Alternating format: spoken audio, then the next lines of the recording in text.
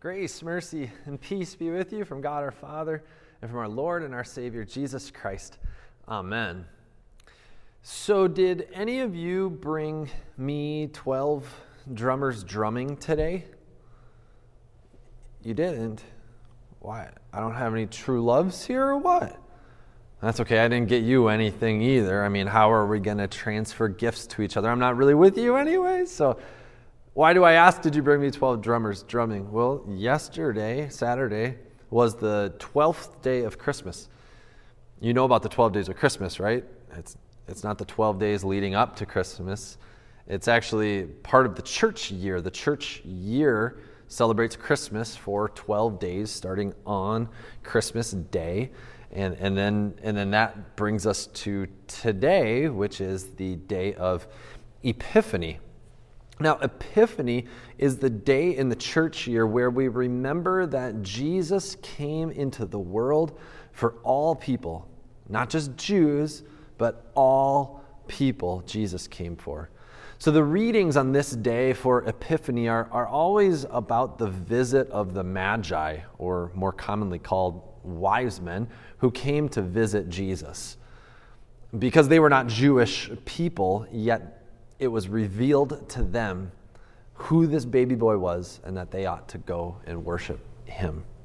Now, not to burst your childhood memories of Christmas pageants or your nativity scene bubble. I don't mean to ruin everything for you, but if you didn't know, most likely the visit of the Magi didn't happen at the point of Jesus' birth. Likely it was about a year to 2 years later.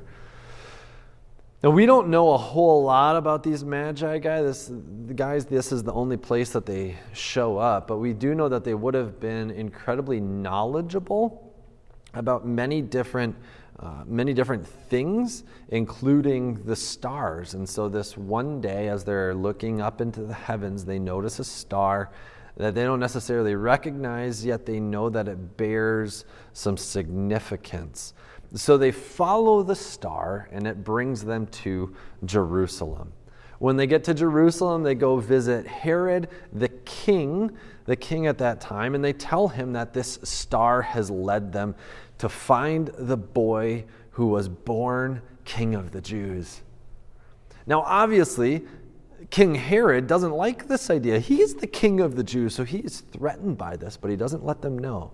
Instead, he says, yes, I know of this biblical prophecy about a star leading for the Christ, or leading towards the Christ child. And so he summoned his wise men, the biblical scholars, and said, where is the Christ child to be born? They said, in Bethlehem. So Herod sent the wise men off and said, when you find the Christ child, let me know where he is so that I too can worship him. We know, though, that this is just a ruse, that he didn't want to actually worship the child.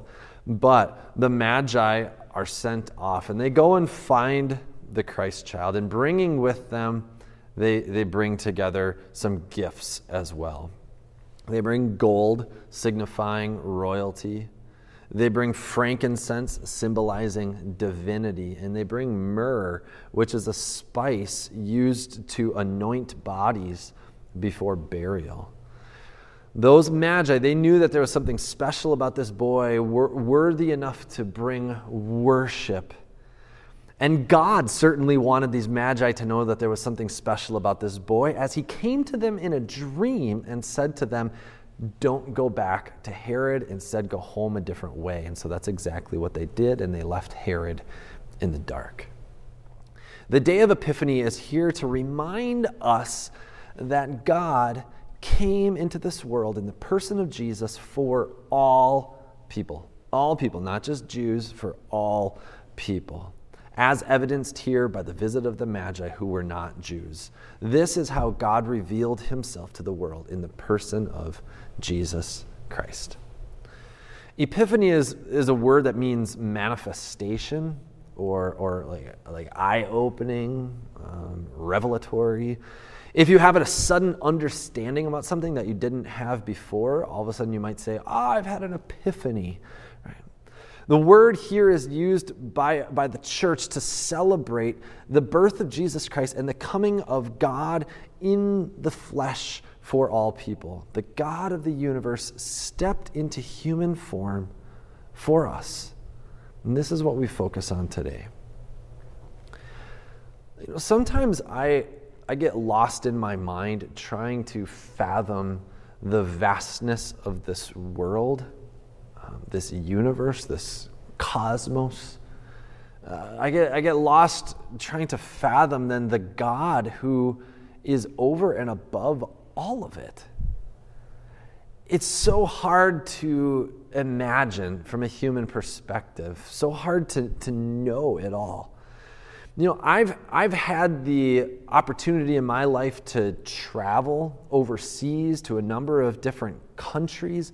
I've seen all kinds of people, all kinds of places, all sorts of landscapes, and yet I still have not been to every place. I'm still learning new things and about countries I've never heard of and languages that I've never heard of. The world is huge in which we live. Technology has given us some incredible advancements to get to know this world. I mean, just think of it. I'm not with you right now. I am at an undisclosed location in which I cannot be found. It's not that exciting. Don't worry. We can do things like this where we come together through technology. But the world is vast. The world is vast. The cosmos is vast. And then just imagine the God who is above all of it. I get lost trying to comprehend God. I put him in terms that I think I can understand, yet it doesn't come close to who he is. I can't fathom his power. It eventually, when we think about God or the vastness of God or the world, eventually we just hit a wall where we go, I don't know any more than this. This is a big, big world, and God is a big, big God. My son Max right now, he's really into outer space and learning about it. And so this Christmas we bought him a variety of space things. He's got a puzzle and a book and all sorts of stuff. And as I've been looking at these things, I sit there with him just in awe. And I find myself wanting to remind him of our big, big God, who is so much bigger than the vastness of even the cosmos.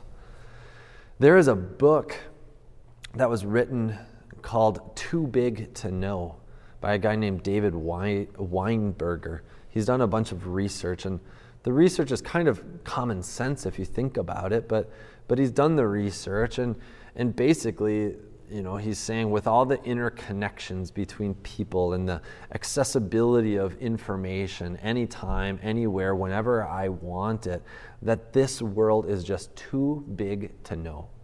He's basically proven the point that in my life, I could not ever know everything that there is to know just about this world. The world is too big.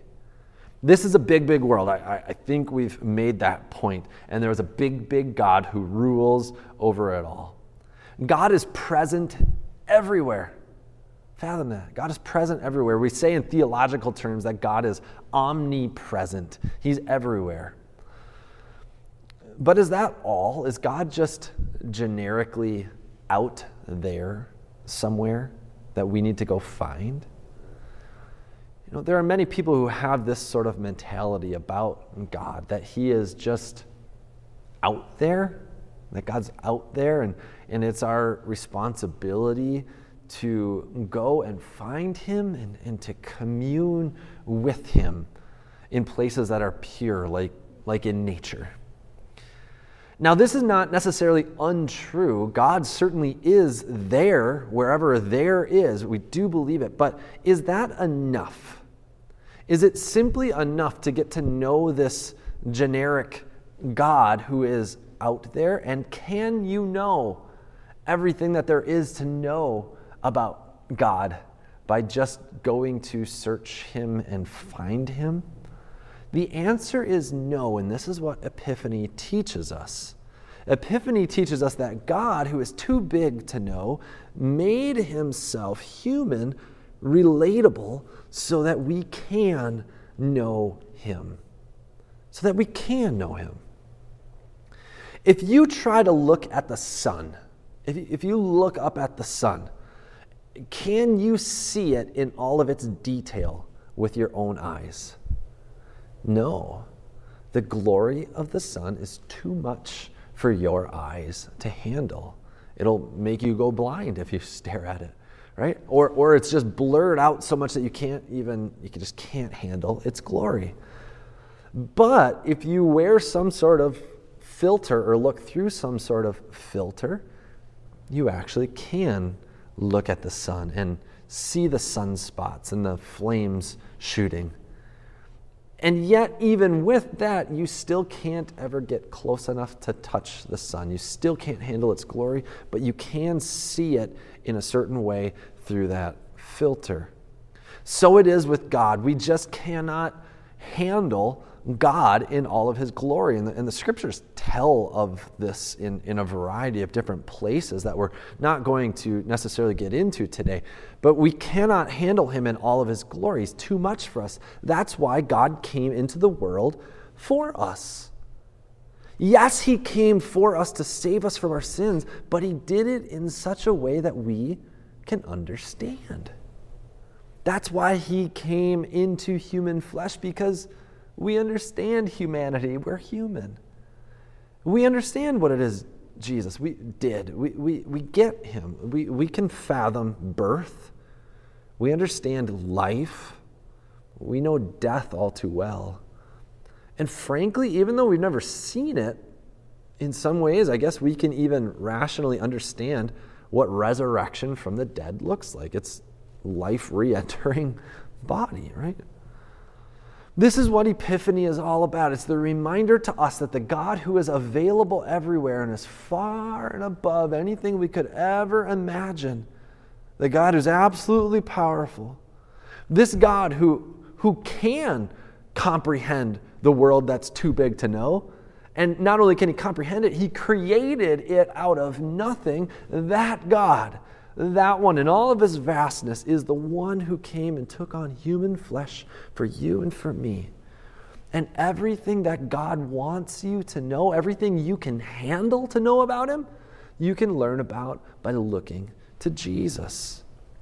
God's not just some distant spiritual being that you need to go commune with. No, God is a God who came to commune with you.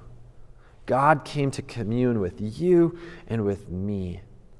See, if it were not for Jesus, we would get lost and feel insignificant in trying to find our place in this vast world with a vast God. When we get into that place, oftentimes we feel small, insignificant, purposeless. But the reality of the Epiphany is that God revealed himself to you. He's shown you who he is in Jesus Christ. And when we see Jesus for who he is in his life, death, and resurrection, in his presence with us at all times, that brings to us a peace like no other, a hope like no other, a joy like no other, a life like no other, because we know that we have value and we have purpose because God came for us in Jesus. So on this Epiphany Day, here's what I want you to hear. Plain and simple, you matter to God. Your life is not just small and insignificant or a blip on the screen. You have tremendous value. So much so that God created you. You're not an accident. He knows you. He knows your thoughts. He knows how many hairs you have on your head. He knows you in your brokenness and in your frailty. He knows you in your fear and in your worry, and yet he loves you all the same. This is God who came for you in the person of Jesus Christ. And so as we enter again today back into this big, big world, know this, God goes with you, and he comes after you. He goes before you. Your God rules over all these things, and he's given them to you as a gift. If you want to know who God is, simply look to Jesus. Read about him in the scriptures, and you will see everything that he has for you. This is what Epiphany is all about. Jesus came for you. You are loved. You matter. Go in his grace and in his peace. I'll see you next week in Jesus' name. Amen.